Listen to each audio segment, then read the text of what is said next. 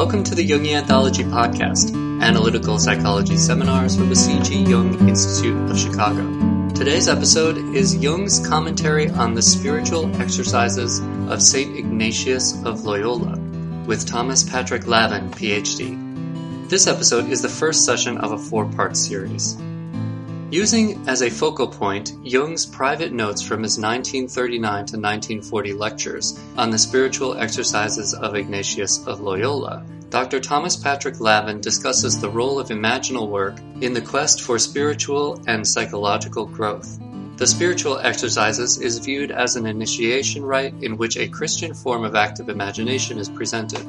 It was recorded in 1988. The series is divided into the following 4 topics: seeing Jung and Ignatius in their historical contexts, active imagination and the Ignatian methods of prayer, the Anima Christi and the Fundamentum, and finally Ignatius the psychologist and Jung the theologian. Thomas Patrick Lavin, Ph.D., is a Zurich-trained Jungian analyst who holds a Ph.D. in clinical psychology and a Ph.D. in theology. He was formerly chief clinical psychologist for the U.S. Army in Europe and is a founding member of the C.G. Jung Institute of Chicago. He is in private practice in Wilmette, Illinois, and consults internationally on typology, spirituality, and addictions. And we'll have links in the show notes for the complete series and for other seminars by Dr. Lavin.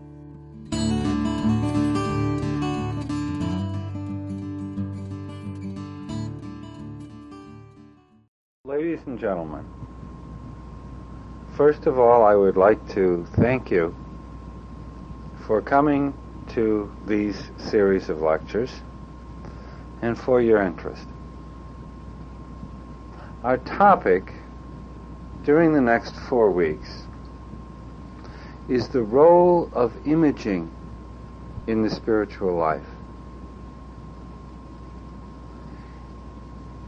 From June 16th, 1939, until June 22nd, 1940, Carl Gustav Jung gave a series of 21 lectures at the Swiss Polytechnic Institute in Zurich. It is these lectures of Jung on the Ignatian exercises, or the spiritual exercises of St. Ignatius, that forms the topic of the next 4 lectures. And so the title is The Role of Imaging, or the Use of Images in the Spiritual Life. And the subtitle would be Carl Gustav Jung's commentary on the Ignatian exercises. Let me first give you an overview of those things which I would like to share with you during the next 4 weeks. The title of this evening's lecture is Seeing Jung and Ignatius in their historical context. And my question here would be, were Ignatius and Jung both psychotics who turned out all right? In the second lecture, the title is Active Imagination and the Ignatian Methods of Prayer. And my question is, does God speak only to TV evangelists? The third lecture is entitled The Anima Christi and the Fundamentum, 2 major prayers of Ignatius and understandings of Ignatius in his exercises. So lecture 3 will talk about the Anima Christi and the Fundamentum, or the basic principles. And my question is, are we to become Christ or imitate Christ, or what? And the fourth and final lecture is entitled Ignatius the Psychologist and Jung the Theologian. And in this lecture, there will be some questions that will be put forward regarding the differences between a theological and a psychological attitude towards religious experience.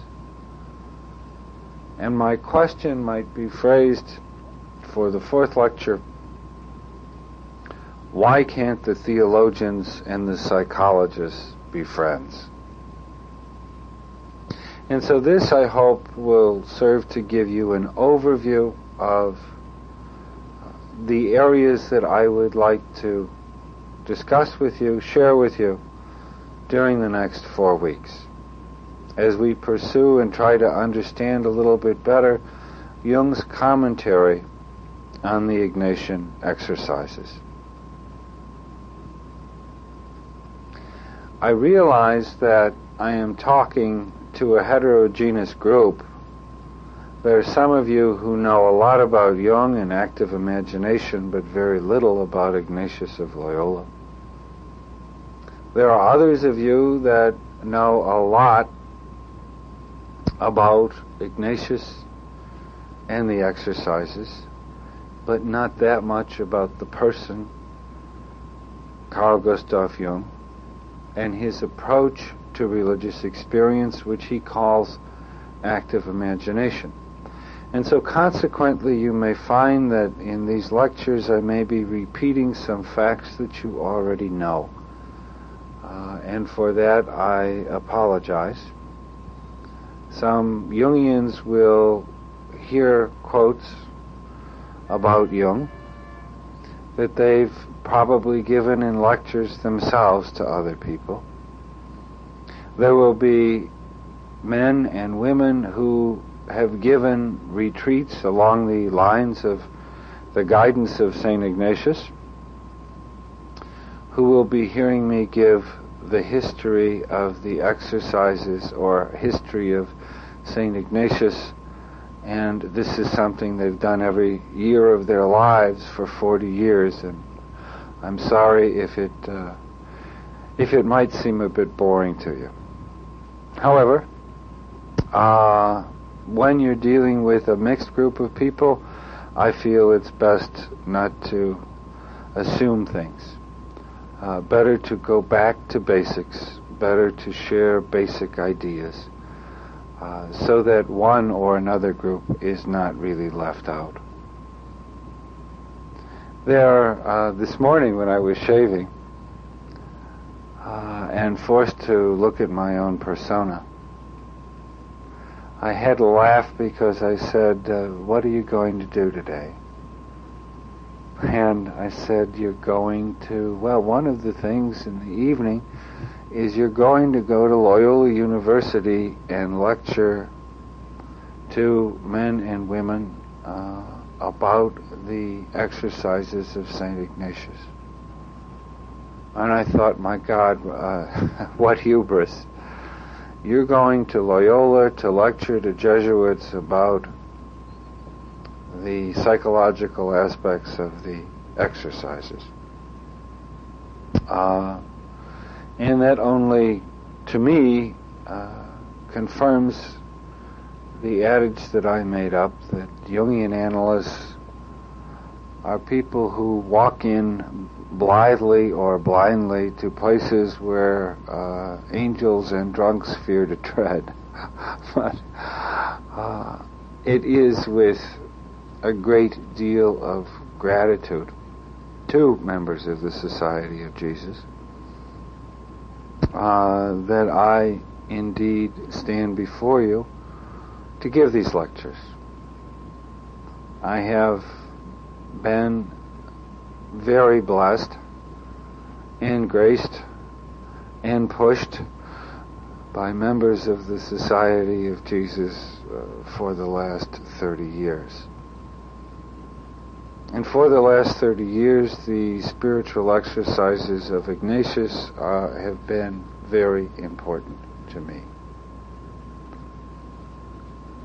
I would also like, on the very beginning, to give thanks where thanks are due to several people that have helped me better understand the topic that we're going to enter into, hopefully more deeply, in the next 4 weeks. They are people like Marie-Louise von Franz, who helped me understand active imagination. Barbara Hanna also has been very important in her work and her lectures in my understanding of active imagination. Jesuits like Hugo Rana, Bob Doran, who's up in Toronto, Fred Maples, who is the first Jesuit to become a Jungian analyst. I thank them for their helping me understand different dimensions of the exercises of Ignatius that I did not see before.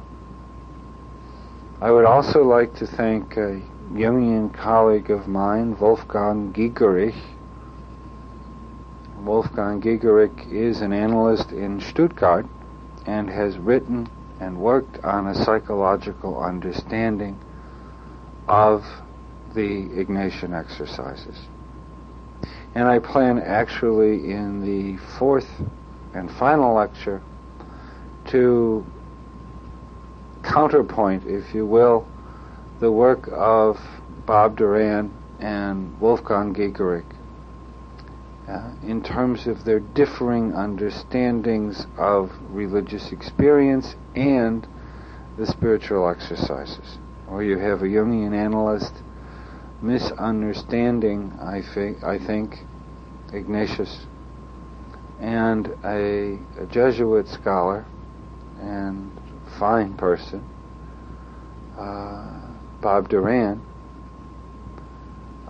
who understands the exercises but does not totally understand Jung's approach to those exercises in these lectures that he gave in 1939 and in 1940. And so I would like to thank these people who've helped me. I would also like to thank some of my patients who have been members not only of the Society of Jesus but other religious orders of men and women, who've been able to help me understand the importance of the exercises in their lives, in their own formation, and the importance of the use of imagery in their own spiritual life,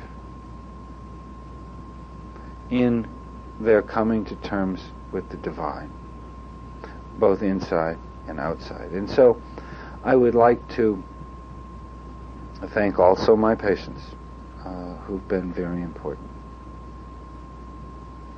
My purpose is to offer you Jung's commentary on the work of Ignatius of Loyola. I cannot offer you all of these 153 pages of, or more than that actually, 202 pages, I think, of insight. But it is my hope to take the most salient points of this monograph of Jung, which has not been published. It was Jung's request that these series of monographs not be published initially, although I do believe that they will be published in the future, edited and published in the future. Consequently, the only ones today, or right now, who have access to these monographs, these 21 lectures, are Jungian analysts. Only a small portion has ever been published. And therefore it's my hope to be able to share some of these insights of Jung so that we can really understand both Jung, where Jung and Ignatius come together, and they do in so very many places, and where they're disparate, as they approach the symbolic or the spiritual life. I would like to begin tonight's lecture with two quotes. The first quote is perhaps too often quoted. It is from the philosopher George Santayana, and I'm sure many of you know it. The quote is, "Those who do not know history are condemned to repeat it." It seems to me that it is imperative that Jung and Ignatius and the spiritual exercises be seen in an historical context. Both Jung and Ignatius did and said things and wrote things which are indefensible in 1988. We just cannot defend some of these statements of Jung and some of these statements of Ignatius in terms of what we know today of in contemporary psychology and contemporary theology. I also think that contemporary psychologists and theologians might find some of the behavior, not only the statements, the written statements, but some of the behaviors of both Jung and Ignatius to be somewhat bizarre.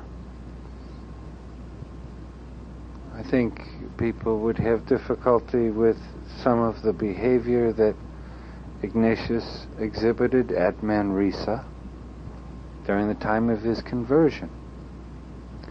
And there's no question that contemporary psychologists have written about Jung between the years 1912 and 1921, right after his break with Sigmund Freud. They don't really consider some of Jung's playing in the sand and building sandcastles as necessarily the epitome of maturity. A lot of the things that Jung did, and a lot of the things that Ignatius did in their quest for spiritual meaning, might indeed be termed as psychotic by modern theorists. As a matter of fact, it was about almost exactly 20 years ago, I was studying group therapy and group dynamics in Munich under a professor, Erich Klockenhoff. So I was introduced to him, and they said, Professor, Doctor, here is Tom Levin, he's a Jungian. And the man looked at me and went, der Jung. He said, he was the schizophrenic what turned out all right. In spite of that, we became good friends, Klockenhoff and I. And so, consequently, a humorous subtitle to tonight's lecture, or question regarding tonight's lecture, which you find in your syllabus, and that is, were they both psychotics who turned out all right? Because certainly if we look at some of the Manresa experiences, and if we look at some of the experiences of Jung between 1913 and 1921, we see that things were not necessarily in Tao for these gentlemen. Okay? But that's the price that has to be paid when you're dealing with things of the spirit. And so we must see the context of these men and their work, the historical context, if we are not to be frightened by some individual statements or actions of both men. The second quote that I'd like to begin with is a quote from the late Anthony de Mello, who was born in Bombay, was a member of the Society of Jesus, and unfortunately died just within the last year or so. A master of the spiritual life. He wrote in one of his books entitled The Song of the Bird, he has at the very beginning of the book a glossary of 2 words, which I think is absolutely neat. Okay? And the 2 words he defines in the Song of the Bird are theology and mysticism. De Mello defines theology thus: theology is the art of telling stories about the divine, also the art of listening to them.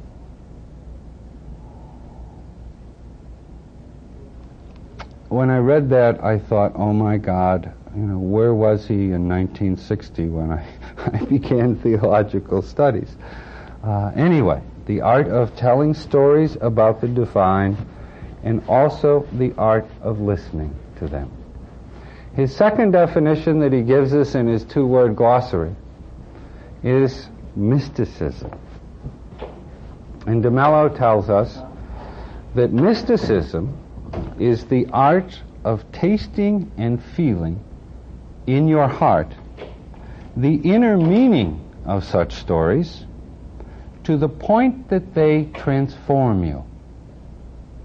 I'll repeat that again because I think the definition is important and on the money. He says mysticism is the art of tasting and feeling in your heart the inner meaning of such stories to the point that they transform you. If we see both Jung and Ignatius in their historical context, as I hope to do in these lectures, we'll find that Jung was indeed a mystical psychologist and theologian in the de Mello sense of theologian. That being one who has learned the art of telling stories about the divine and one who also has learned the art of listening to these stories. We will also find that Ignatius of Loyola was also a mystical psychologist and theologian. Both were passionately interested in telling and listening to stories of the divine. And both of them had their own lives and the lives of their followers transformed by these religious experiences. Both Jung and Ignatius had religious experiences which gave their lives a new form. And they knew that these experiences were not for themselves alone, but rather needed to be shared in and with a community.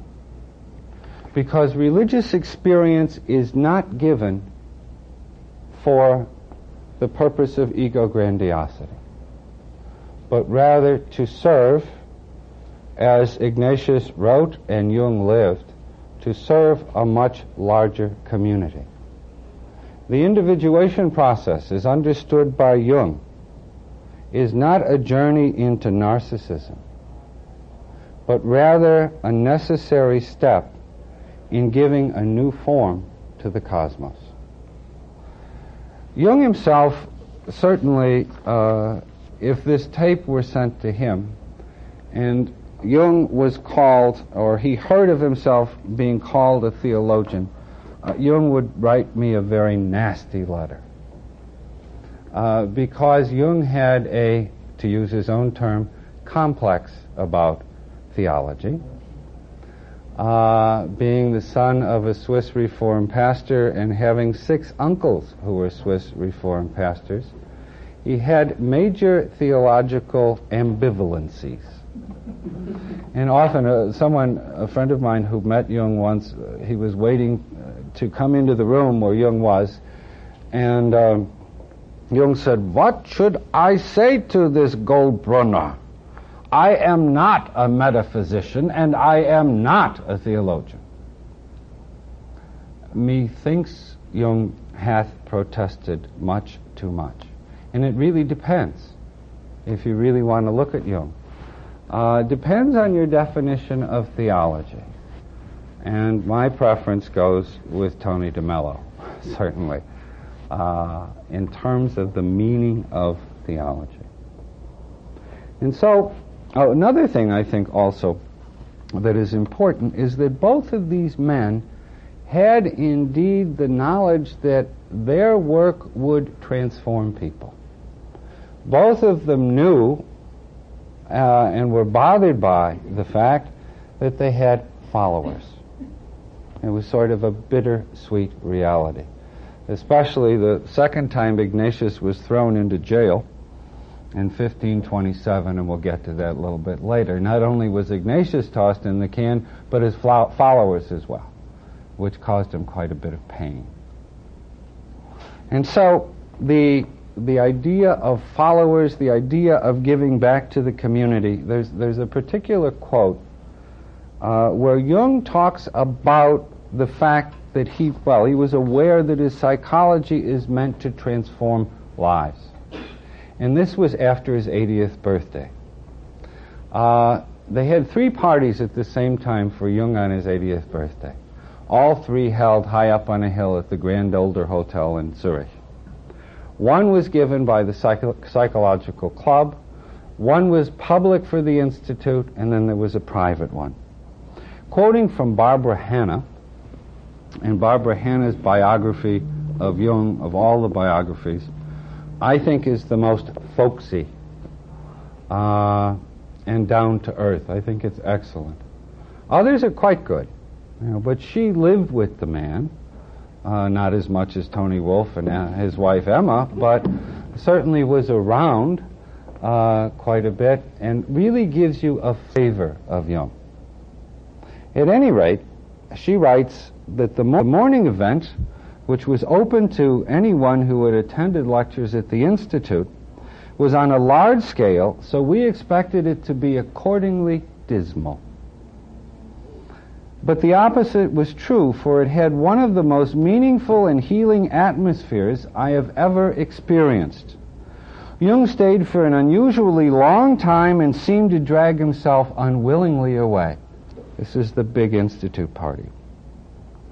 That same evening there was a small dinner party consisting of all the high-ups from the many Jungian groups all over the world, and from the curatorium and the lecturers at the Zurich Institute. The atmosphere was the exact reverse of the morning. Jung was very pleased to receive a bound copy of Mysterium Conjunctionis, but on the whole he looked anything but happy, and he left as early as he could. This contrast struck me so deeply, writes Hannah, that I asked him a few days later about it, as he was engaged in his favorite occupation of chopping wood at Bollingen. Jung said, "I'm sure there must have been a great many good spirits there that morning. And I think they mostly belong to people that we don't even know. But those are the people who will carry on my psychology. People who read my books and let me silently change their lives. It will not be carried on by the people on the top, for they mostly give up Jungian psychology and take to prestige psychology instead."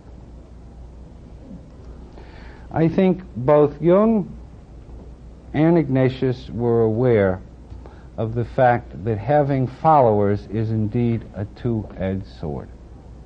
Okay? And so we are trying to look at Jung, the theologian, and the psychologist. And Ignatius, certainly a psychologist, and definitely a theologian.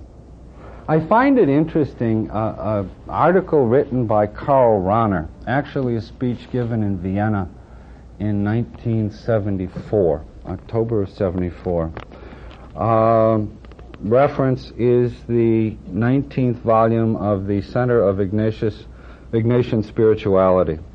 Rahner writes on Ignatius as a theologian for the New Age, or a New Age theologian. It's interesting that we're reading in Time magazine and so on about Jung, as the psychologist of the New Age.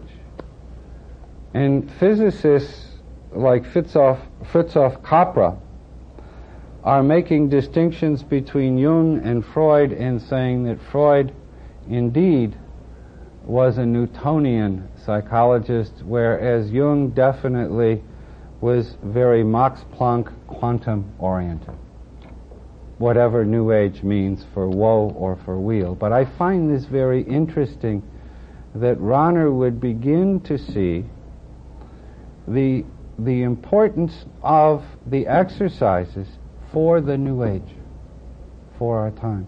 The importance of Ignatius not only as apostle, but also Ignatius as theologian. He makes an excellent point in that case. So, that's what we are about. Do all of you have syllabi or syllabuses, as we say in Chicago? 2 don't? 3 don't? Okay. For those that don't, let me see if I... kind of what I've prepared.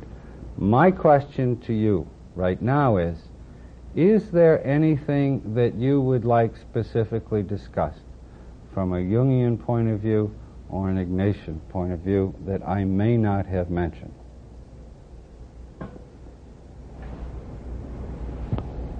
Yes, please. Discernment of spirit you mentioned only sort of as a joke. No, it's not a joke. We really have to deal with discernment of spirits because it is a very important question, which Ignatius really posits over and over again. The question, especially in terms of when I'm feeling what he calls either consolation or desolation. Where does this come from? Where does my ecstasy come from, or where does my depression come from? And how can I find out? And you know, Ignatius, I think, has a marvelous method, a brilliant psychological method in terms of the discernment of spirits. Okay? And all of this, really getting ahead of myself, but all of this really has to do with the acceptance of the belief in spirits. The good spirit and the evil spirit. Okay. But we will get into that, definitely, because it's very important. As a matter of fact, there's a lecture that I want to go to myself, going on the 27th of July, from 7 to 9 o'clock, given by my friend Jup von Beck, who is a Jesuit here at Loyola. He's talking on the discernment of spirits at Shield Center, where my family and I worship on Sundays.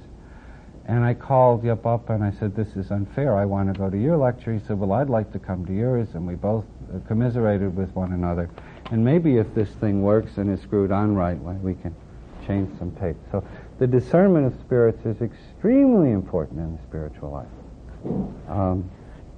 And so we'll deal with that. Any other, but I will emphasize that. Yes? Address comparison of views of selfhood, the nature of self, the dynamics of self, of course there is something. Okay. Question is it possible to bring in the nature of the self or dynamics of the self somewhere in here? I definitely am going to keep it in the back of my mind. There's one instance in particular where I talk about, and that's going to be next week, I think, when I talk about Ignatian methods of prayer and the dynamism of it, in particular the typology that is there. Okay? There's a whole other issue of the dynamism of the self that Ignatius was painfully aware of, and that is when he talks about a consolation without previous cause. Okay? So there are different types of consolation that one receives. And the consolation without previous cause, from a Jungian point of view, would indeed be a message from the self, or the God within. But this is very important. Also the distinction, and we're going to get to this hopefully a bit this evening, talking about the role of the I and the not I in the spiritual life. In other words, how do we deal with ego-dystonic reality? Because indeed, once we start to meditate, contemplate, or pray, we come up against, or should come up against, the other, if we're with a capital O. Or, as some people say, Almighty God, G-A-W-D, okay? So that one comes up against otherness. There's your question about discernment of spirits. Other who? Where? From where? You see? And they are indeed related. We have to deal with that. Okay, 2 point. Yes? When you talk about the lecture July 27th, the psychologist and the theologian, and I'm interested in the term spirituality and spiritism. Mm-hmm. And will that come into that discussion? In other words, I wonder whether spirituality is something other than both psychology and theology. I think that spirituality is indeed the tertium quid that rises out of both coming together. But Jung called it the symbolic life. In volume 18 of the Collected Works, he has an exquisite monograph, and the whole volume is named after this monograph, and it's called The Symbolic Life. I think that's how he would understand spirituality, and I would see him being against any ism, being a good Swiss, okay? Spiritualism, Catholicism, Protestantism, because he had a phobia with regard to collectives. But we can, if I understand you right, is there something that flows out of the meeting place of psychology and theology that we can call spirituality? And if there is, what is it? Or how can we circumambulate it? How can we walk around it? Okay. Okay. Yes? You said you were going to talk about typology in terms of Ignatian prayer. I've been debating with myself, I think, for years over typology when I read either Ignatius and as I'm listening to the other questions regarding myself and other things, it just seems like this is a large issue for me. I wonder if you're going to get into it more than that or not. See if I can. It is a very large issue.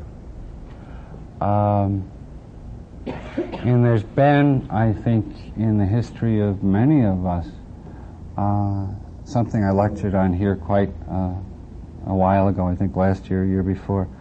We're all victims of ecclesiogenic neuroses, in that we were told that there was a way to pray, or a way to, there's our way and the wrong way, and so on. Often enough, there was a thinking function domination, or tyranny. So that feeling function people felt that they didn't measure up enough, or weren't holy enough, or Jesus didn't love them enough, as those who could express it in a syllogism, and even pray in syllogi, or whatever, okay? And so this is a huge area, and the way we approach the ineffable is going to be with our own energy, okay? With what we have. We cannot approach the mystery of the divine in another way. If we do, then we have pseudo-spirituality, because it's not authentic. Just as we have pseudo-Jungians and pseudo-Ignatians, if you will. That people get so caught up in technique and technology that they lose the spirit, or the quest, or what they're about. And one of the things here that is very important is indeed a question of letting the retreatant be where he or she is, and first listening to their energy rather than some of the experiences some of us have had in the past. Okay. For right or for wrong, who knows? Okay. I would just like to mention something very brief and personal. A question I asked as I was writing this and preparing this was, why am I doing this? Why am I talking on the Ignatian exercises? It's not as big as borderline personalities, I'll have you know. You get invited almost anywhere if you can talk about borderline personalities. But why this? I have a little history myself with the exercises. About 30 years ago, I was in a little town in northern Spain on the 31st of July, and the town's name is Aspasia. I think that's properly pronounced. It happens to be right near the Loyola Castle. And I was there for the feast day of St. Ignatius. And when I was there, and there was also a wonderful ordination on that day and procession through the streets.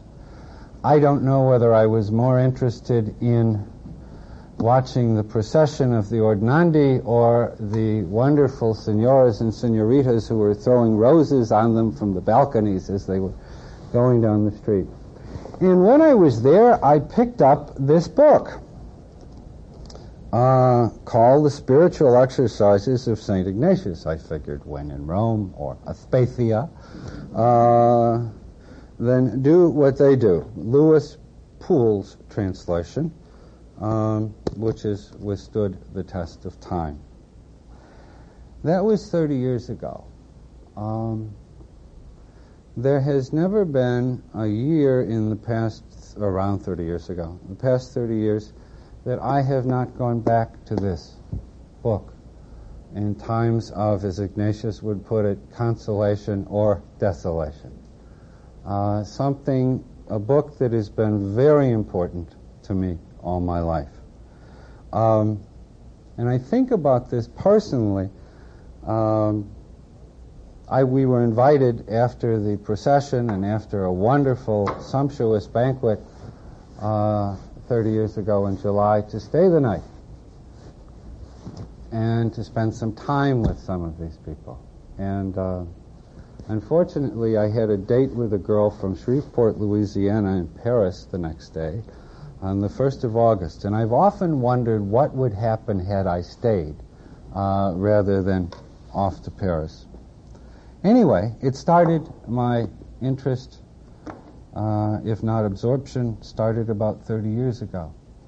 And I'm reminded of a book that was just out recently called Inside AA. An author by the name of Robertson quotes someone talking about the AA fellowship and says, the person says, I came into AA to save my ass, and I found my soul was attached to it.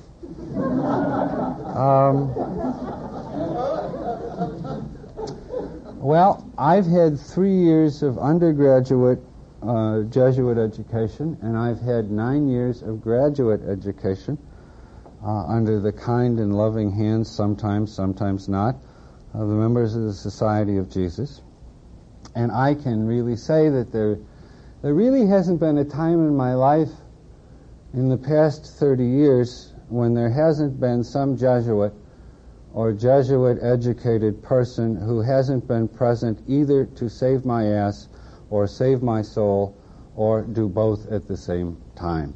And I mean that ass rather academically, both at the University of Innsbruck, which I'm a graduate, and a Jesuit institution, and at St. Mary Lake Seminary at Mundelein, where the Jesuits, at least in my time, were the major teachers.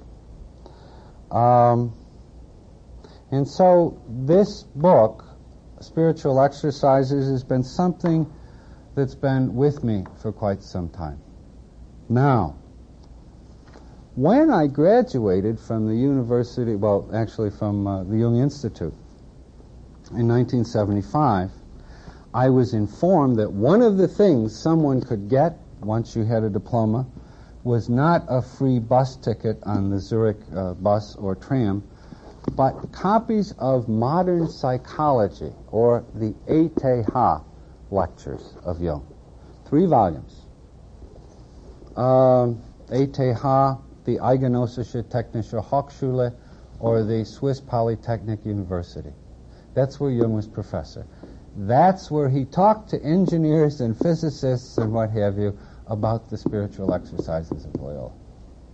Okay? That was his audience. Now, these have never been published. These are private, and when I got them, I had to sign that I would never lend them, quote them, so on and so forth. I had my fingers crossed when I signed it. And insofar as I can't write about this yet, I really wanted, I was thrilled when I looked at this for the first time in 75 and said, oh my God, there are 21 lectures that Jung has given about the spiritual exercises. I didn't know that. And I don't know that many did know that. And so I said, someday I'd like to share these insights with people. Well, it's 12 years since my family and I have returned from Europe, and I guess it's about time I may be ready to share some of these things. By the way, I called William Maguire, who is the editor of the Collected Works of Jung, and I said, when are these things going to be published? You know, the ETH lectures. And he said, no one has plans to publish them at all.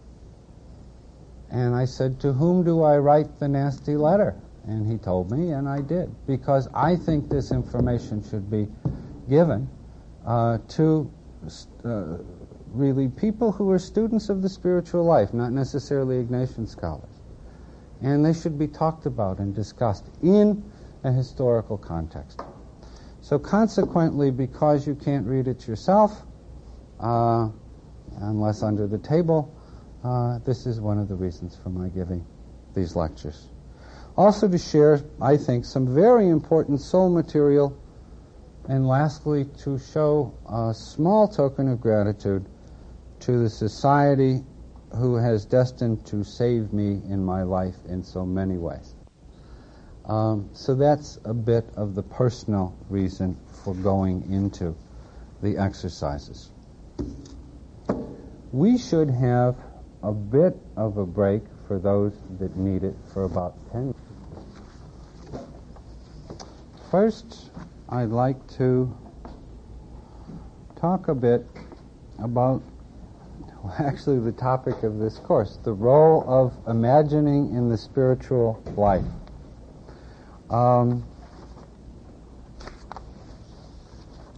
This whole topic, I think, is absolutely pivotal.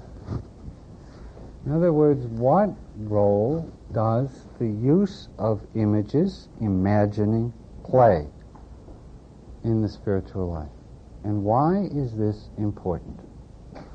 A book that I can suggest with regard to imagery in general is a book by Samuels and Samuels called Seeing with the Mind's Eye. Okay, it's an overview of the use of imagery for healing, receiving images, imagery in psychology, imagery in healing, imagery in religion. It's quite good, well illustrated. It's a nice overview. Not as deep, let's say, as Campbell's book on imagery, Joseph Campbell's book on imagery, but quite good. Anyway, in this book they have a whole chapter on the role of images in the spiritual life. And Samuels say, they come right out with it in the very beginning, and they say the spiritual life is visualization. Okay? Pretty strong statement. And what they're doing basically is remembering the work of Eliade, the sacred and the profane. And what they're saying is that we do indeed need a way to approach the sacred, to leave the cares of everyday life that swallow us up, and we need a way of getting to the sacred, which is indeed a different order, a different space, a different place. Okay? That the sacred, this reality, goes beyond our limits of space, time, and causality. It's a space that deals with paradoxes, where things are themselves, but they're not themselves. Okay? It's a space that deals with the absolute unknowable one, as the Godhead is called in some religions, with eternity, with powers. The sacred viewpoint requires a totally different way of looking at the world than the profane or secular viewpoint. Okay? And so to understand that we are dealing with, in the spiritual life, we're dealing, at least in the beginning, with a way of initiation, a way of coming to terms with the imaginal, a way of coming to terms with the image, with the metaphor, with that aspect of our life. And other authors will talk about the spiritual life in terms of, and here I'm thinking of Campbell, The Inner Reaches of Outer Space, was his last book. The Power of Myth, that some of you saw on PBS,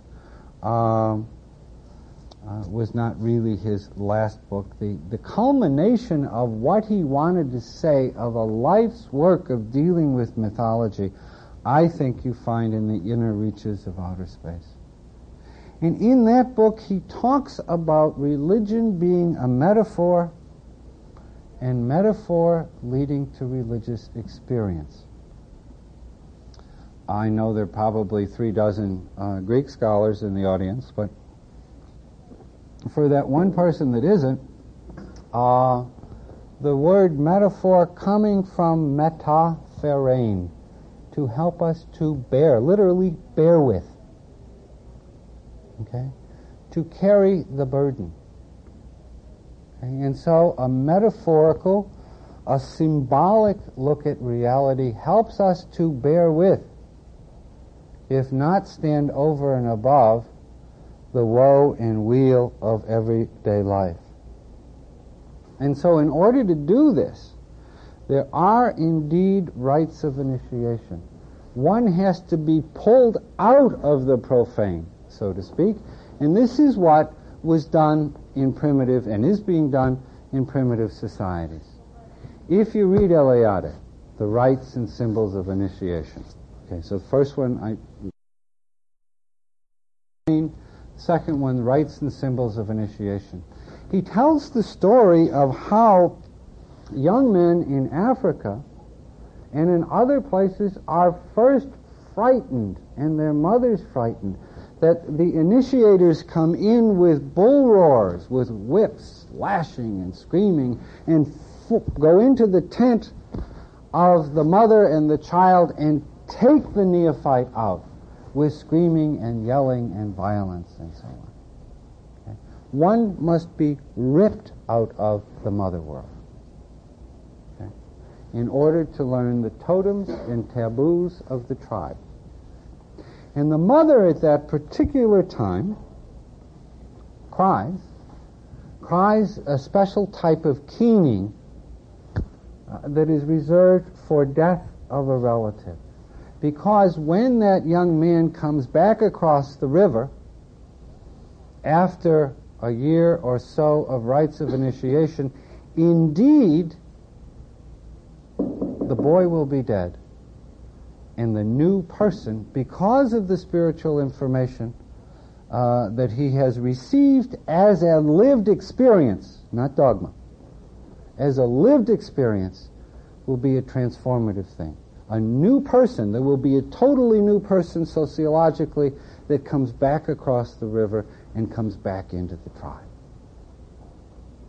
And so a rite of initiation is indeed something which is very frightening to all of us, especially those of us who are puer aeterni, our eternal adolescents. We want to stay in some kind of tent, some kind of mother world. Don't really care to go out and have our teeth pushed in by people who say are initiating us into a greater life. Okay? And this is both for the male and the female. And so, in order to learn to see with new eyes, we have to be initiated. And I would suggest to you that there is indeed an archetype of initiation, archetype being basic human pattern of behavior, that is cross-cultural and trans-temporal, and that the spiritual exercises of Ignatius of Loyola fall right into that pattern, okay, into the archetype of initiation.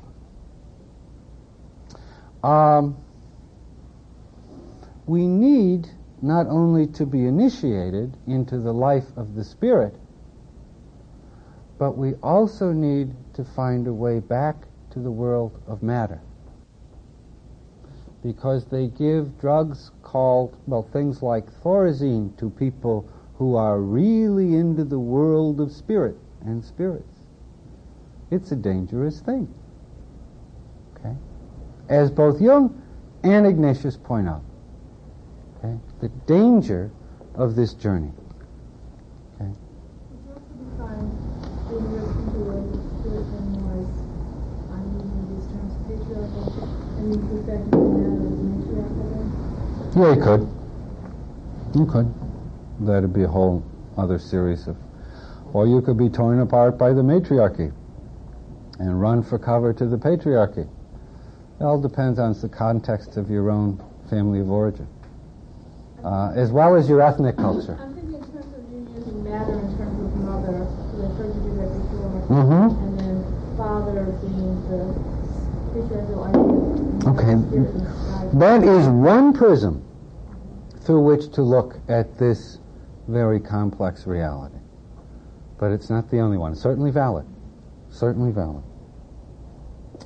So that we need, I guess we could say that man is a meeting place of matter and spirit.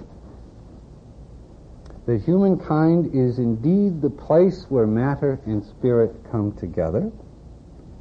And that we have a need to make spirit matter and to see the divine spark at the core of our material universe.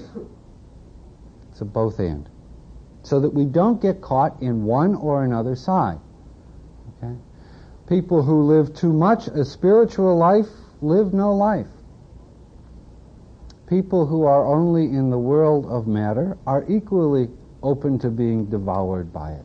And so we need a bridge so that we can walk to one side and come back. Okay? This bridge, Jung called the transcendent function.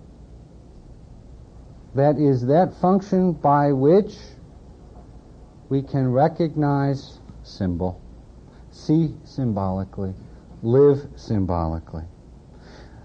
The bridge by which we can travel between matter and spirit and bring them together in our lives. In order to do that, we need images. We need images in order to be able to visualize and to have symbols. Jung said transcendent function, I often refer to it as the transitional function.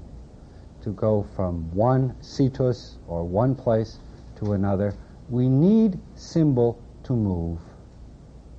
Symbol, as you remember, being defined and distinguished from sign, symbol being the visible manifestation of an unknown reality,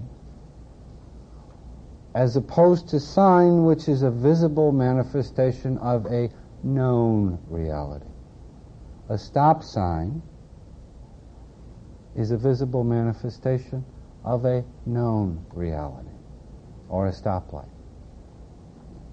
A symbol, on the other hand, will always be mysterious.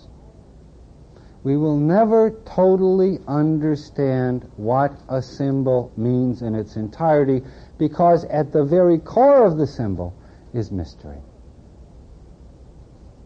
Okay? A visible manifestation of an essentially unknown reality.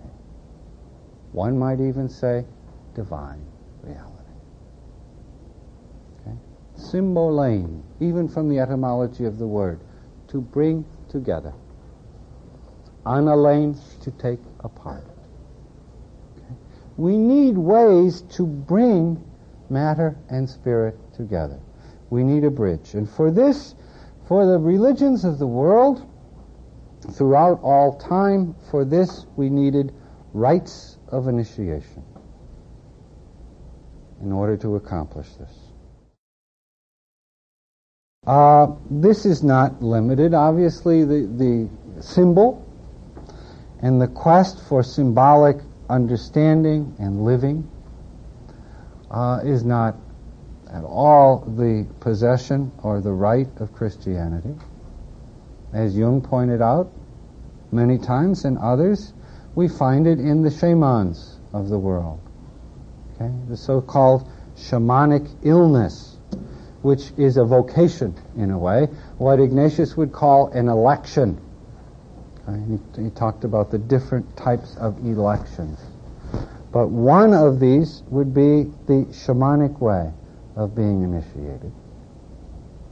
Not totally different from how the Society of Jesus has used the spiritual exercises of St. Ignatius. Indeed. Okay? Another way is the way of the tantric yoga. Okay? Of the use of symbol. Does anyone know what the name tantric means originally? Okay? It means to expand knowledge. Okay? Through the use of visualization.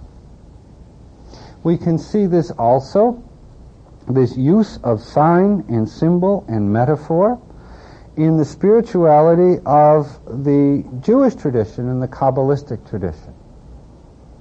Okay, starting in Spain in the 1200s, okay, before Ignatius even. Okay, we see this.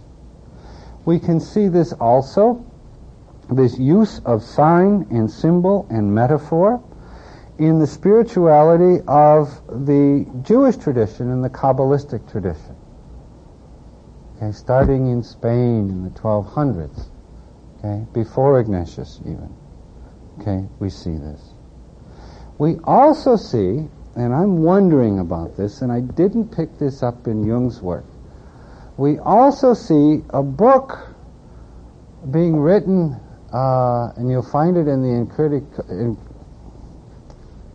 Criticum Patristicorum, a book written by Ignatius of Antioch around 150 AD called The Spiritual Exercises. Now what I'm wondering is, when Ignatius had his conversion, and we'll get to that, he got the life of Christ, and we know who wrote that, but he also got the lives of the saints.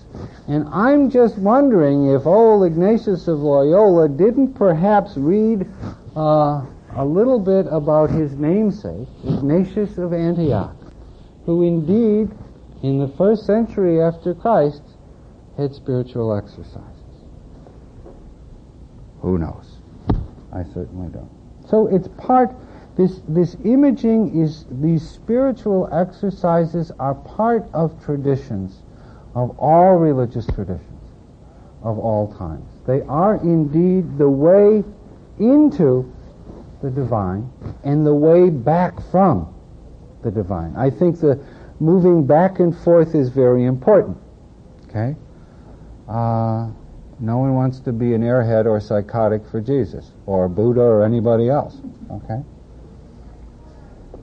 The common experience, says Eliade, in Rites and Symbols of Initiation, is that the initiand finds out through these exercises, which involve both body and spirit, that I am more than I. Okay? Just as Ignatius at the end of his, towards the end anyway, of his time at Manresa, the time, his year of living like a bum, I guess, hippie for Jesus, I don't know how someone who was uptight Christian would look at that today. He was sitting by a river very much like Buddha sat under the tree. And he had an experience, he writes, of illumination that went beyond the scriptures. A feeling of complete knowledge. Jung talks about it as a pleroma or fullness feeling. A real gnosis. Okay, that moved beyond pistis or faith, says Jung. Okay. In other words, the not I experience. That there is more to me than me. In Jungian psychology, we would say that Ignatius found that his own ego was only a part of his self, and not all of the self. This is an experience that anyone in any religious tradition comes to. The experience of illumination, the experience of light. Okay? And here we could talk about Ignatius's vision of the sun. Okay? And seeing Christ as the sun. The sun being all cultures, all times, symbol of the self. So Christ as Erdinger in his book Ego and Archetype talks about Christ as a paradigm of the self for Ignatius of Loyola. How does this come? It comes through the image. Okay. And so we have to see, the question we ask ourselves is, or many times is, oh my God, have I gone too far with this stuff? What do I do with this not I? I am not in control. We have this feeling. Okay? Ignatius certainly was not in control. Okay? When for months he didn't shave or clean or wash his clothes, and he was suicidal, we know, once from his autobiography. Another time he was told by his spiritual director, enough with the fasting already. You're killing yourself. Okay? To the point that around this time, I'm getting ahead of myself, what the hell is it? Around this time is when Ignatius had the vision of the serpent. Okay? First vision of the serpent, which was a source of consolation. Later vision towards the end of his Manresa time, if I remember correctly, is vision of the serpent next to the cross. And the serpent did not have the brilliance which it had in an earlier vision. Jung talks at length about the vision of the serpent. And in the beginning, the serpent, okay, and what is the serpent? Do you have 3 days as a symbol? Okay. The serpent, Jung saw anyway, as really a sign of the instincts. The serpent in the chakras. Okay. And so seeing the serpent really as a sign of healing, and Ignatius was doing harm to his instinctual, physical, material side. Consequently, a compensatory image of a divine serpent. In other words, to see matter, his instinctual side, as something containing a spark of the divine, and therefore Ignatius was not to destroy himself with the fasting that he had, and scourging that he had been doing, which comes out of the devotee tradition, with which Ignatius was familiar. Okay, we still have the flagellistas in New Mexico and in Mexico and in Spain. Okay, this duality where matter has got to be evil and only spirit is good, and so you starve the hell or beat the hell out of matter. But then, with or without a spiritual director, this is interesting, or an analyst, Psyche speaks in a very strong and poignant way and says, no, you may not. You are going against the very path of initiation. So you don't always, who was Jung's analyst? Who is Ignatius's retreat master in the cave at Manresa? The big retreat master, okay? Or the big analyst, if you would. All right. And so we can get into a situation where we're dealing with ego-dystonic reality, and it can be frightening and destructive, as well as consoling, illuminating, and uplifting. There we come to a discernment of spirits. There we come to the need of a guide. There we come to the need of a community. Okay? At different periods in one's growth. If we think that we can do it alone, that we can deal with the not I, or the self, all by ourselves, we're not really aware of the traditions deep within ourselves and deep within the history of humankind. And so imagery, I would posit, is an extremely important part of the spiritual life. The use of imagery, the use of vision and visions, the experience of spirits, both positive and negative, are found in all cultures. They're found in everyone's quest. And it is not wise to go always alone, nor is it wise to be always directed. In true Jungian fashion, I feel that we need to have a both and, to find our own way in this regard. Which leads us then to what I would call the Asclepian connection. The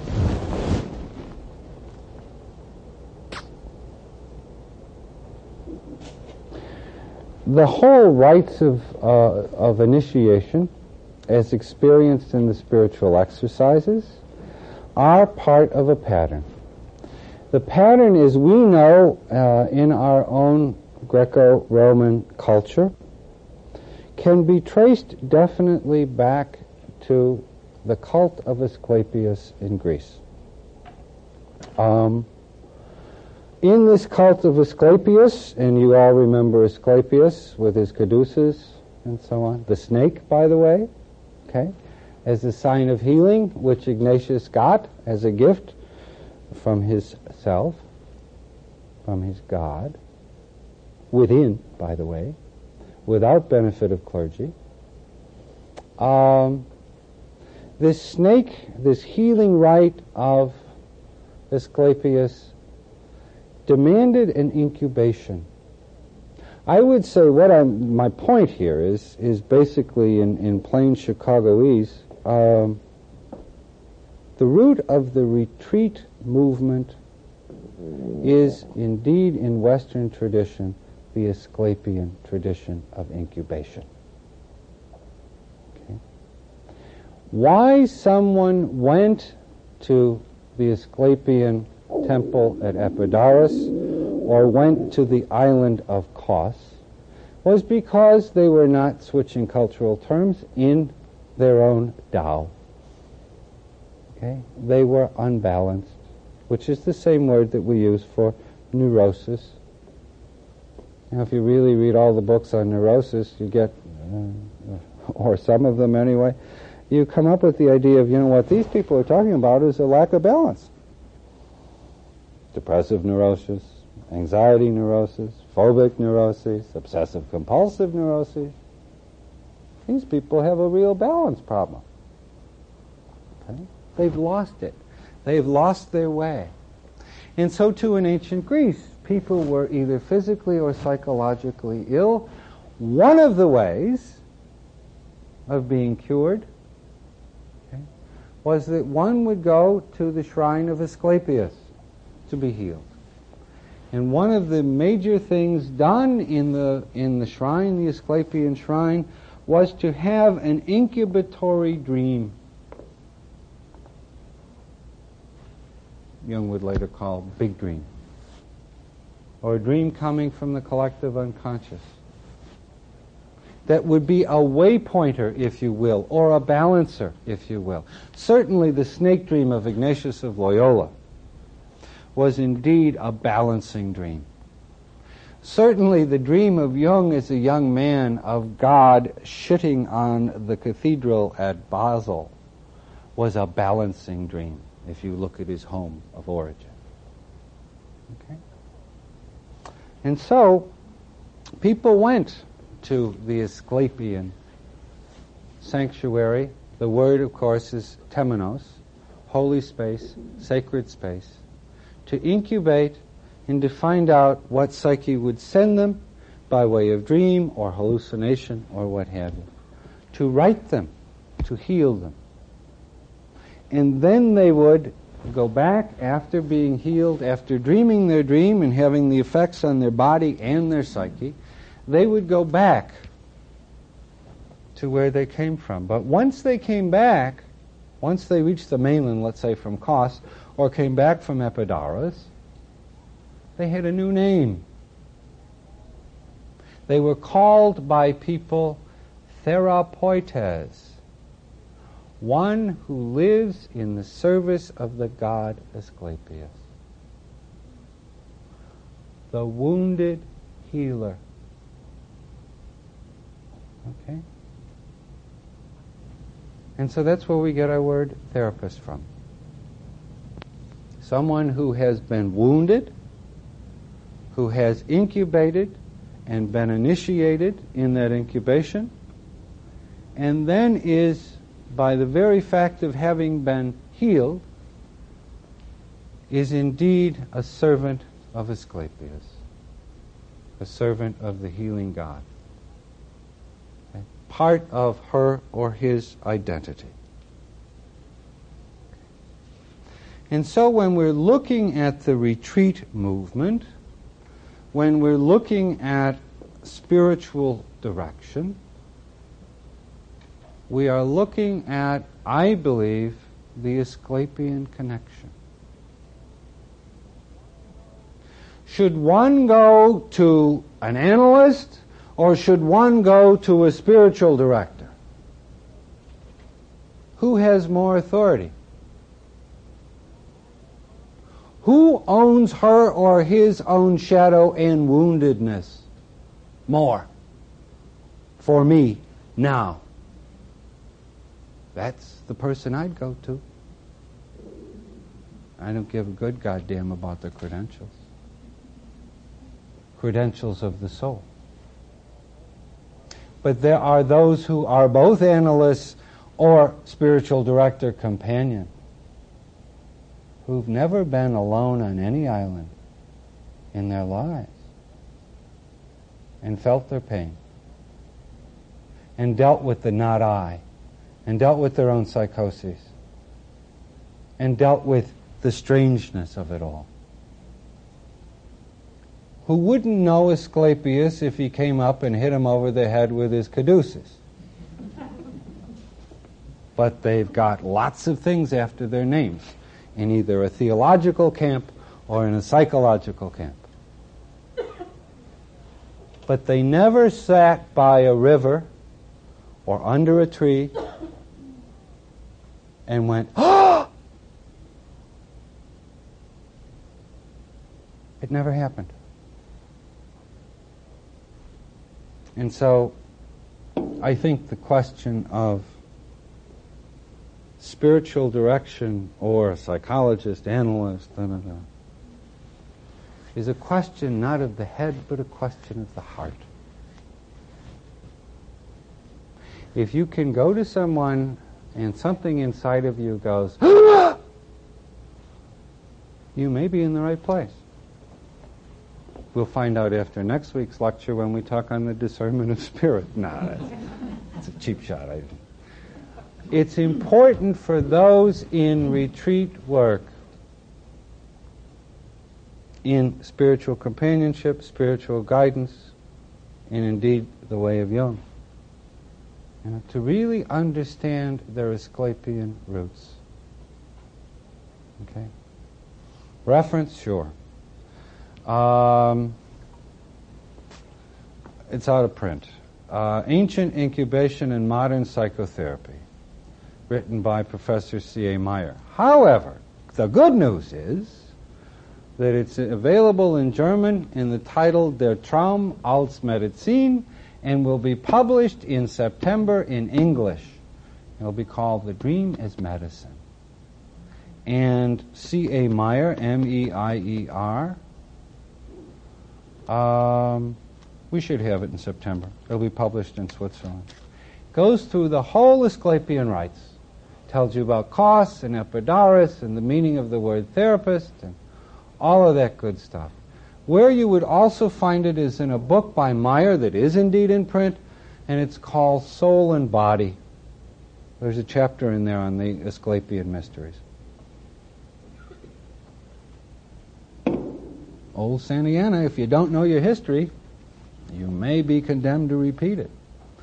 It's important for those of us who are in healing ministries, who consider ourselves servants of more than our egos, or ego grandiosity, to know our roots. And I would suggest to all of us that we should know a bit about the Asclepian connection, or what I call the Asclepian connection. Let me give you a historical context for the Ignatian exercises. So all of the Jesuits can fall asleep or whatever, okay? Or those who know the exercises even better than the Jesuits. Ignatius of Loyola, if we were to look into his life, we would see 4 major periods. 5. Count youth. What the hell? First 15 years had to meant something, okay? Then we've got youth, first 15 years. Next 15 years, he's in the military, okay? Next 13 years, he's studying, okay? The next part of his life, and final part of his life after his studies, and actually after his ordination, he was ordained at age 46 on June the 24th, 1537, would be the, I guess, could be called by some authors the apostolic years. Okay? Born in 1491, the next neat thing that happened was he became a page to a relative in a court of Castile in 1506. By the time he was 25, he graduated, became a knight, real one, horse and all that stuff. Okay? Fought battles even. Sent on diplomatic missions, was he? Yes, he was. A regular General Haig in the making. Okay? Except he was to be soldier diplomat, and that was his path and that was his course. You do your pageship, you do your knightship, and then you make it big time. Okay? Except that unfortunately on the 20th of May, 1521, in that town where they let the bulls loose once a year to run around, Pamplona, Ignatius caught it. Cannonball. Interesting. Ball. Symbol. Anyway. Wounded. Right leg fractured. Left leg hurt a little bit, but not fractured. taken home to Mama Loyola. Okay? Is looking for a good, racy, nighty novel. Didn't have the Parsifal myth. Not around yet. Okay? What do they give him? The Life of Christ, Life of the Saints. So, that's what started it, all right. As he was there, convalescing from May the 20th, 1521, until somewhere around the 22nd of February, when he told everybody goodbye, that he was going to give up smoking for good, and that he was going to Montserrat, which he did. A very important part of his background, because there's a whole history, the Abbot Cisternas, a whole history of the spiritual direction. And Jung talks a lot about this in terms of the roots of this whole thing. Montserrat was a place in northeastern Spain where from February 22nd until March 24th, Ignatius decided to, and actually did literally give his put his sword in front of a statue of the Virgin. Okay? Because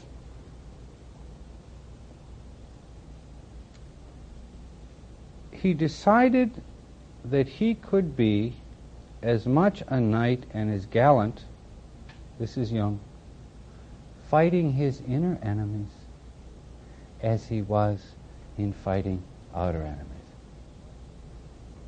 That's part of the conversion experience as Jung sees it. Okay? What indeed happened when he was reading these books, the life of Christ, when he was reading the lives of the saints? Indeed, what happened was a conversion experience. Okay?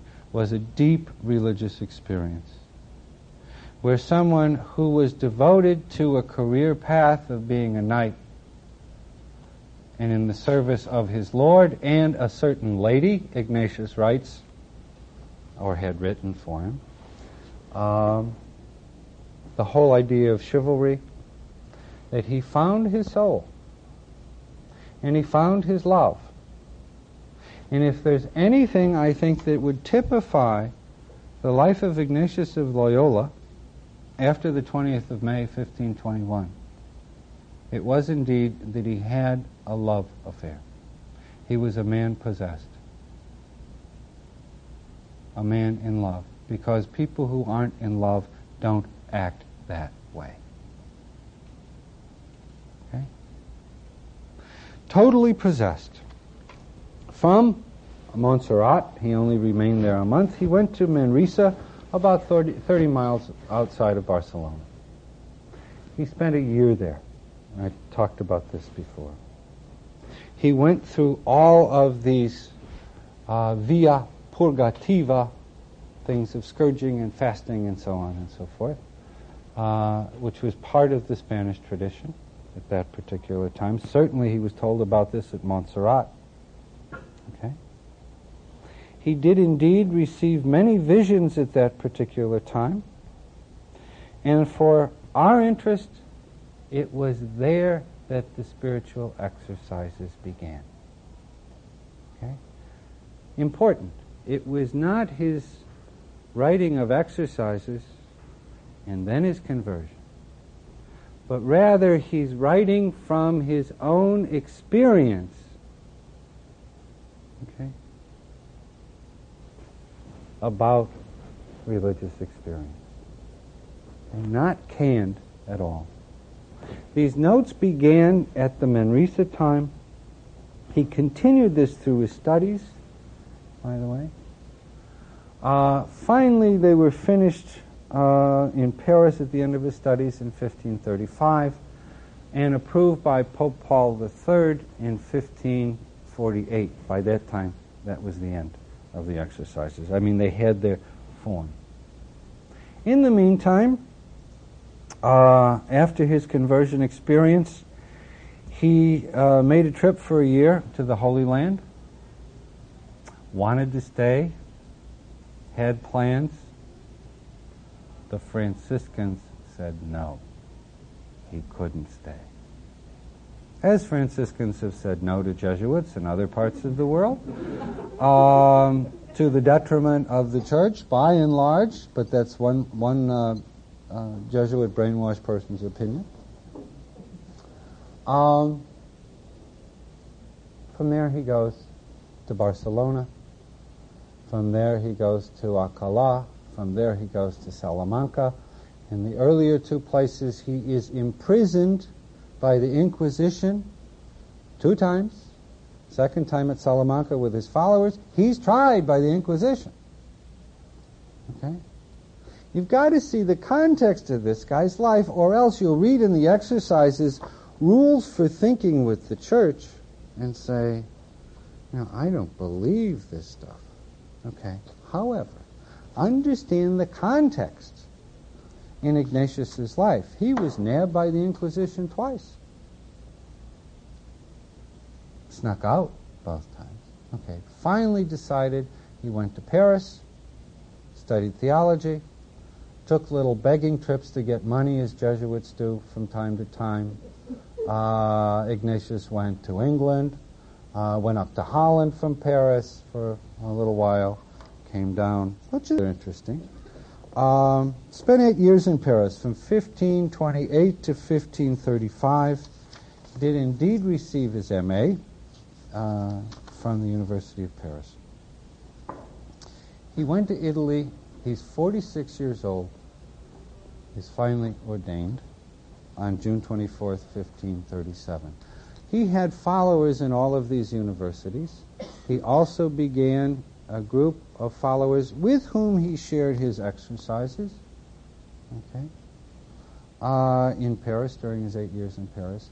By the way, it's also important to realize that several times Ignatius shared the experience with women. I know it's hard to believe, but it is true. Okay? It's very interesting, Ignatius on women. I'd love to have Ignatius here today on the place of women in the church. No question do I have that he would be for ordination of women, if not bishoping and popacing and all of that stuff. Given his decision on whether there should be a female order of Jesuits, he said, no, women should govern women. Men should not govern women. Very interesting. Read the autobiography. He died at age 65 on the 31st of July, his feast day, in 1555. He had asked not to be director, Father General of his order when he was in ill health, but he was told to hang on, which he did until his death.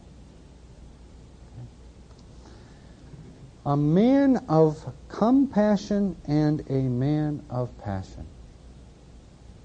He was born and died a Basque. Okay?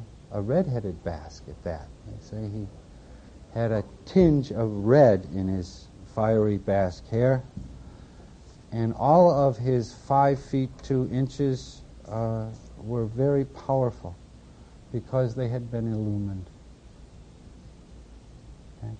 He was a man in love.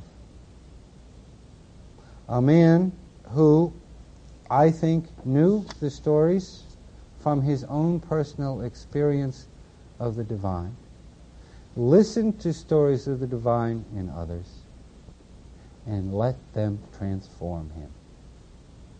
A mystic. Many years later, just before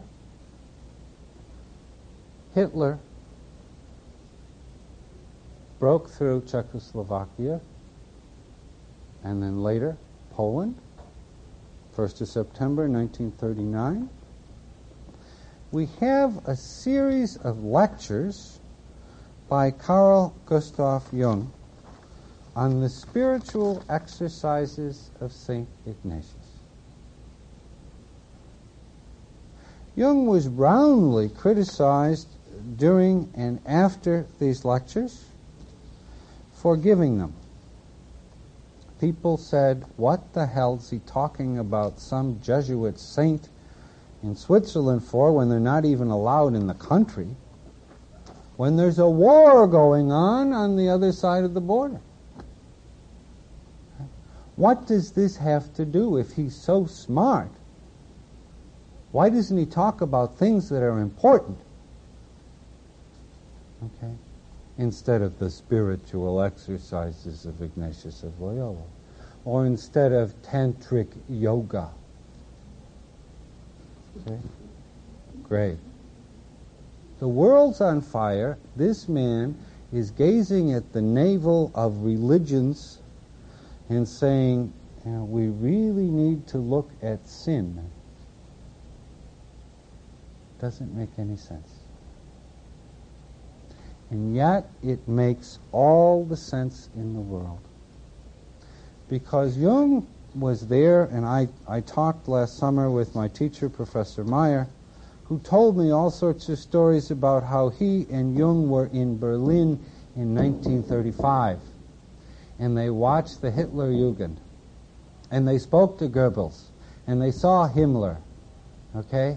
And they also saw Martin Goering, Hermann's cousin, who was their Gastgeber, their host for the Berlin conference. Scared the hell out of him. Couldn't believe it. He knew not only his own dreams and dreams of his patients, he saw Hitler. He was 10 feet away from Hitler. Okay? And he knew at that particular time that there was indeed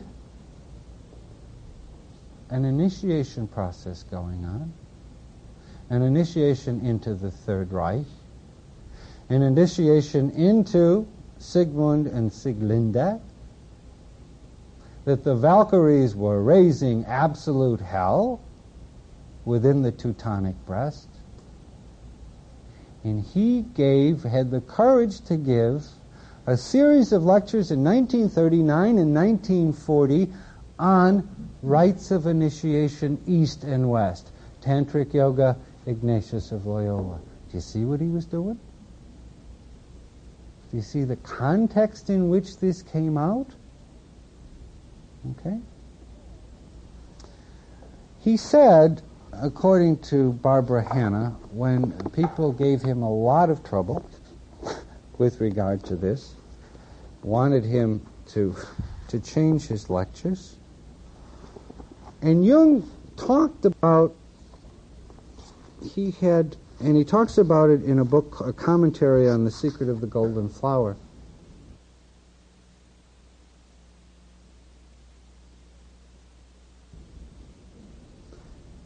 Jung made this comment. He said, Iscardus has said there is really only one mortal sin, which consists in placing the goal in the creature instead of in God. Okay? And for the man who stands in mortal sin, there is no God, no heaven, no salvation. Jung's comment to that part of the exercises was that according to this, at this time in history, in Western Europe, he said, well, practically all of Western humanity is in mortal sin. Seen, as we see it later, as an alteration of fundamental option. And he saw this beginning to grow. Consequently, he had a need and he had a passion, as much as Ignatius had a need and a passion to share the view to those who were hurting in the valley from the mountain, that one could indeed come to terms with religious experience. One could indeed join God and man, matter, spirit. One could indeed build a bridge, and there was a way. There was a way in the east and there was a way in the west. That we could indeed find a way. The way he called was the path of individuation. When one is on the path of individuation, the first thing we have to deal with is shadow. Okay? Darkness, evil. All religious traditions. Okay? It's like you can't avoid it, shouldn't avoid it. You're irresponsible if you do it.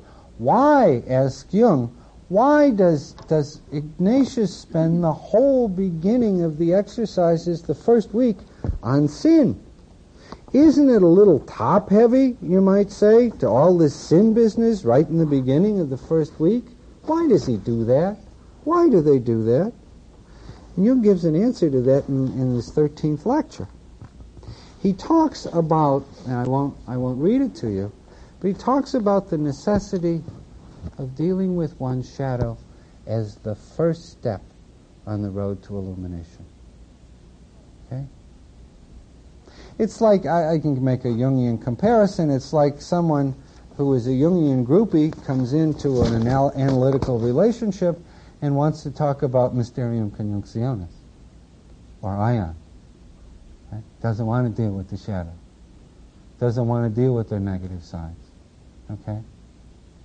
Doesn't want to deal with negative dreams. Wants to talk about the meaning of the symbol of, the great Puba someplace or other. And uniting, and Jung this and Jung that. Bullshit! And if it's allowed by a director or whomever, you start with the shadow. You start with sin. Uncomfortable. Icky. Shouldn't be done. Got to be done. Or whoever's doing it is irresponsible. Wait, please. Let me finish. Okay? I want to talk a little bit more about the first week. I wanted to do it now, but we had to put things in historical context. Okay? But the realization, however one views sin, from a psychological point of view, we're dealing with evil. We can't be spiritual or psychological Pollyannas. Okay? We have to deal with the presence of evil within and without as a material and metaphorical reality.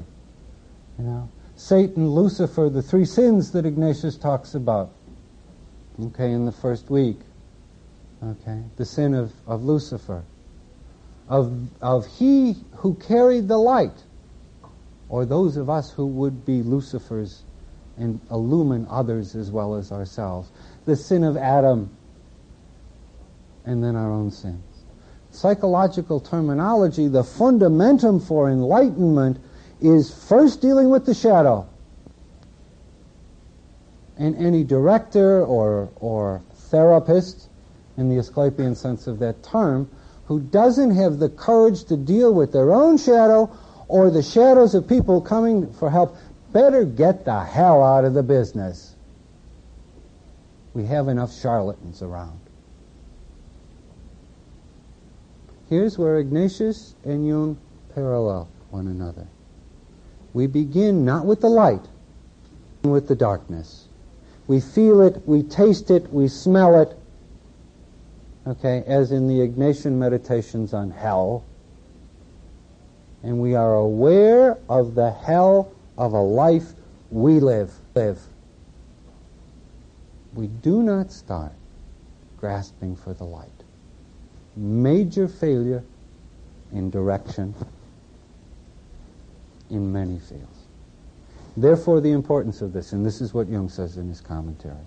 Okay? We find it in the yoga tradition, we find it in the shamanic tradition, we find it in the Kabbalistic tradition. We could go on and on. Okay? We may not dismiss the shadow, because if we do, okay, we're inviting the shadow to attack us from the back, as we see in the love of many religious functionaries, not just Tammy and Jimmy. Okay? So that's it for now. I will entertain questions for it's 9:09 till 9:15. Those of you who have to go, please feel free to do so. I won't be long.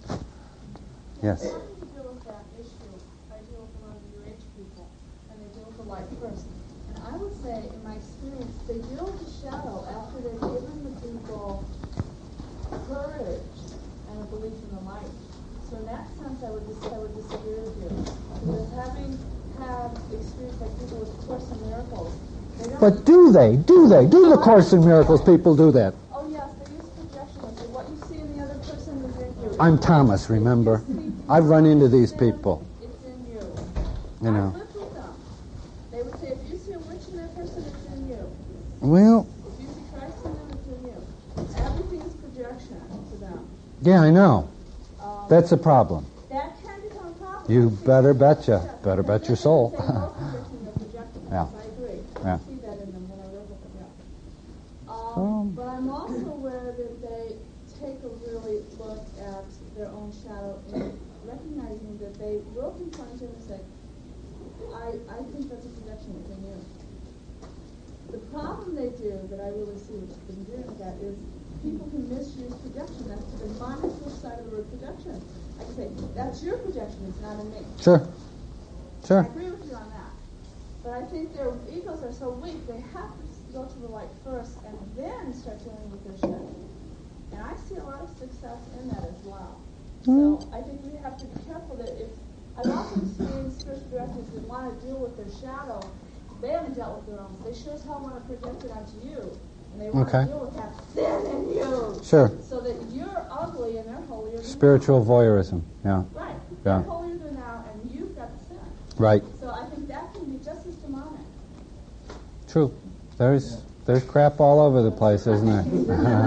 Yeah, and we all, You can't really deal with the shadow until you detach yourself from the projection. Otherwise, you're always going to color the dealing with shadow material through some feeling from the complex. You'll bend it to be acceptable rather than seeing it for what it is and then having to accept it.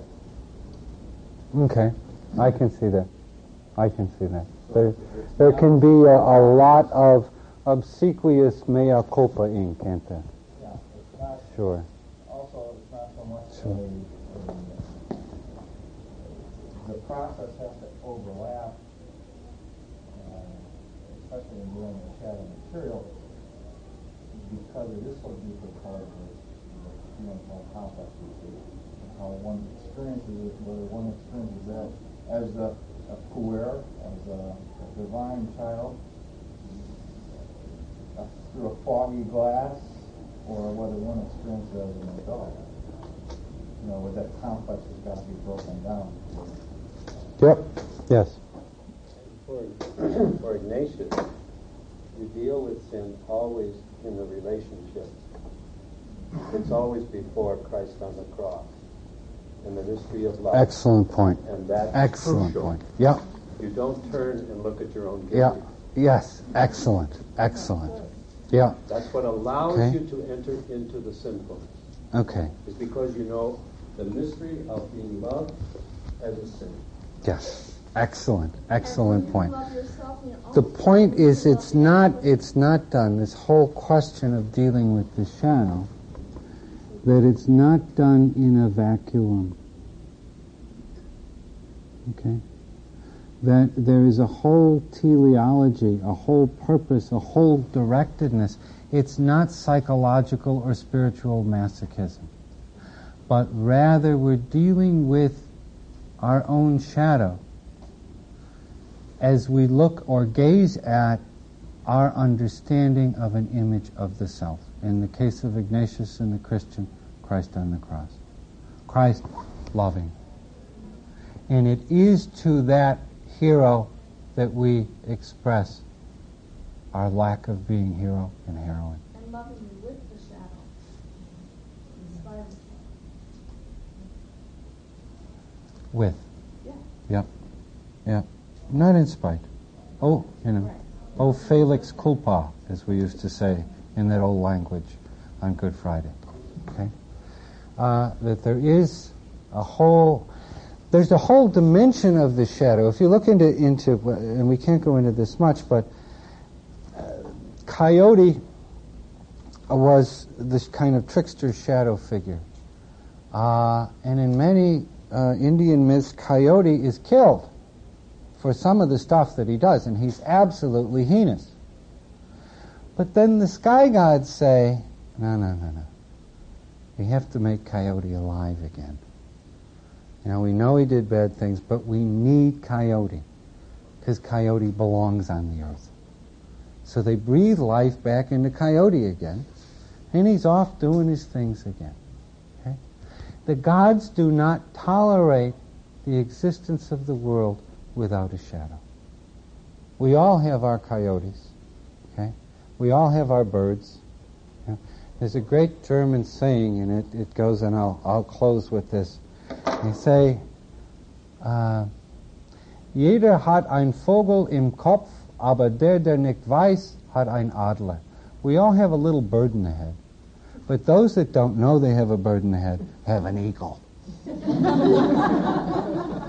So it goes with our shadow. Thank you for coming tonight.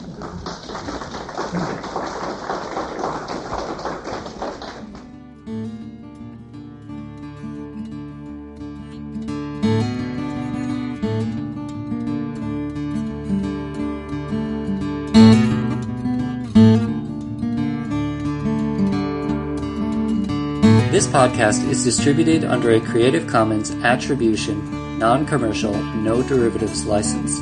Share it all you like as long as you maintain the attribution to the speaker, but please do not change it or sell it. If you like this episode, tell your friends about us or leave us a review on iTunes.